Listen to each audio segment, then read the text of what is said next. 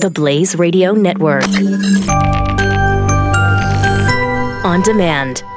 Daniel Ikenson from the Cato Institute joins us, and he's here to talk a little bit about, the Trump tariffs. And I know Canada's a little wound up at the new Trump tariffs, and I kind of feel, the EU's all wound up. Everybody's having getting their Yes. shirts upset about Yes. it. I was going to use another phrase, and I probably shouldn't. I had to rethink was the waiting phrase. for it. Yes. But I kind of feel like most of America kind of feels like, why should I care about this, and why should they?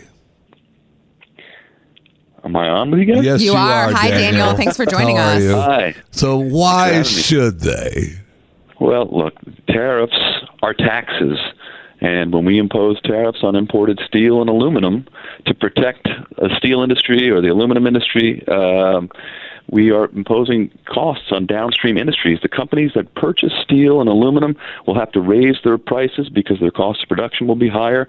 They'll have fewer profits in which to spend on, to invest in expansion and to hire people. You mean they won't just absorb the cost, Right. Daniel?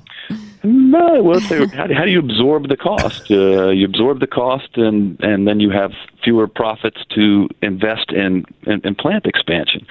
It's just a tax. You go to, just when you go to Walmart or you go to any store and you get hit with tax, that's more money out of your pocket as a consumer. Adds up fast. So there's a lot of, you mentioned that the Canadians are upset and the EU is upset. Americans should be upset first. Yeah, we are going to be paying higher prices, and this is not good for international relations, and we should expect to see more of this. There's going to be retaliation against our exporters, which means people who work in companies that export to the EU and Canada and Mexico are going to be adversely affected. So not good. Yeah, Daniel, I do find it interesting. There are, and I know we have Trump supporters that are listeners, and I don't mean to knock on him or them, but I do find it interesting. It seems to be there's a disconnect that, what a trade war really would mean for the country.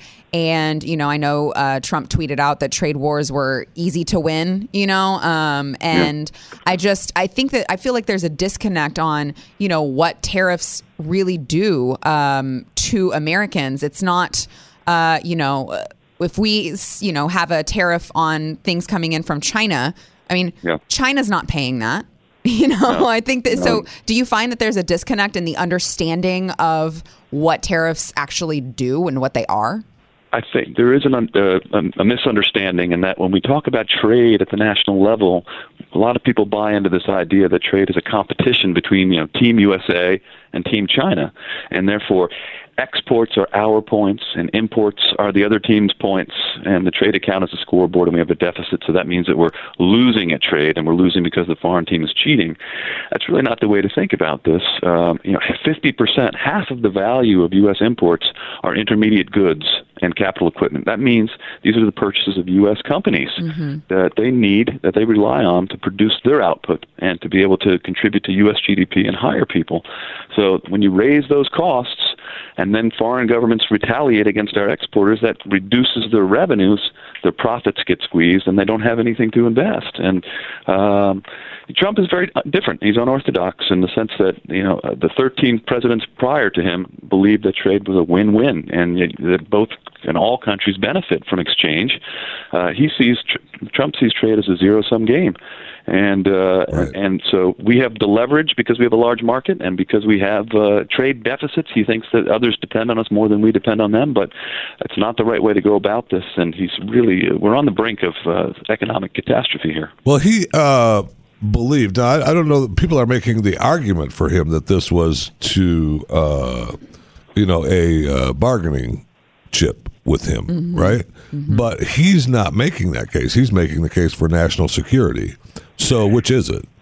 Well, under the Constitution, Congress has the authority to implement trade policy, to regulate foreign commerce.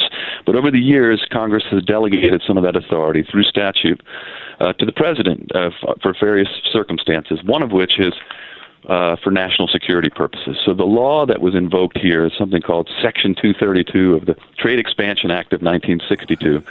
And that enables the president to identify national security threats and then mitigate those threats with tariffs or the like. But it's been seldom used. It's a Soviet, Cold War era provision that was designed to sort of check Soviet expansion. And he's used it to ensnare our allies. But really he was using it, I think, to obtain the leverage, because the statute gives him a lot of latitude to obtain the leverage to try to extract from Canada and Mexico and the EU concessions, commitments from them to purchase more U.S. products and sell us fewer products so that we can have a better trade balance with them. And that is really not a good use of the law or of U.S. moral authority. Yeah. Well, we already failed. I mean, I'm not an expert by any means, but I've been, had it blasted into me that the Moot-Hawley years we should learn from. Maybe history repeating itself, so we should kind of maybe learn our lesson. We should. Unfortunately, I think history is not as convincing as it should be. Maybe we need a fresh set of data to show how disruptive trade wars can be.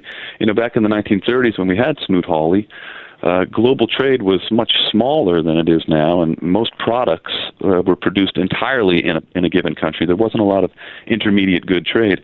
Today, 2/3 of global trade is intermediate goods. Right. So it's in process, in production in process trade, whereas back then it was less than 1/3. So there were fewer interests lobbying in Washington or in the European capitals to say, hey, don't impose trade barriers because you're going to raise our costs. Today, there are many, many more interests that are adversely affected, and we're waiting to see them, make a difference here, and for Congress to get involved. So far, the Republicans in Congress have been sitting on their hands, and I think they have. They do a pretty good job of that. Yes. Well, everyone needs to be good at something, right? Well, yeah, they're darn good at that. Yeah. So, best case outcome in your eyes, Daniel? That at the last minute, actually at midnight, the tariffs took effect. Right. But we need to negotiate a way out of this. It's not just the steel tariffs with the Europeans and the Canadians and the Mexicans that are at issue. Next week, in 2 weeks, the president is going to unveil a list of products that are going to be hit with, Chinese products are going to be hit with 25% tariffs. We're talking about $50 billion worth of imports. The Chinese have already said that they're going to retaliate against $50 billion of our exports. That's a lot of trade. That's going to have really adverse. So we need to find a way to give the president and the president of China and the prime minister of Canada a political way out and avert this otherwise pending disaster. Is there a way? We could agree to purchase each other's products, to recommit to the rules of the World Trade Organization. I don't know that they're going to do that. I'm afraid the president just doesn't quite understand the importance of trade. Well, even if he does, the out is going to have to make him look like he won, or you're going nowhere fast. That's right, and I think it's the same for just about every political leader, but this one in particular, the U.S. president in particular. Yes. Daniel Ikenson, thank you very much. I really appreciate your time. It was great. Director of Trade Policies for the Cato Institute. Daniel, fascinating. I still, I understand, how bad it is, and we need to do something, and yet I really do feel, I don't know that we're ever going to wake people up until the prices start hitting the shelves, and product is not on the shelves that was there before. Mm-hmm. Yeah, I think that's right. I think we have crisis fatigue. We're tired of hearing about it. We need to see it. I don't wish that upon anybody, but I know that's what's going to happen, and maybe we'll learn a lesson. I hope we do. Yeah. Daniel, thank you very much. I appreciate it. Thanks for joining us on the Morning Blaze. Daniel Ikenson. Knowledge is power. Tweet at us with the hashtag #WhatILearnedToday. This is the Morning Blaze with Doc Thompson on the Blaze Radio Network.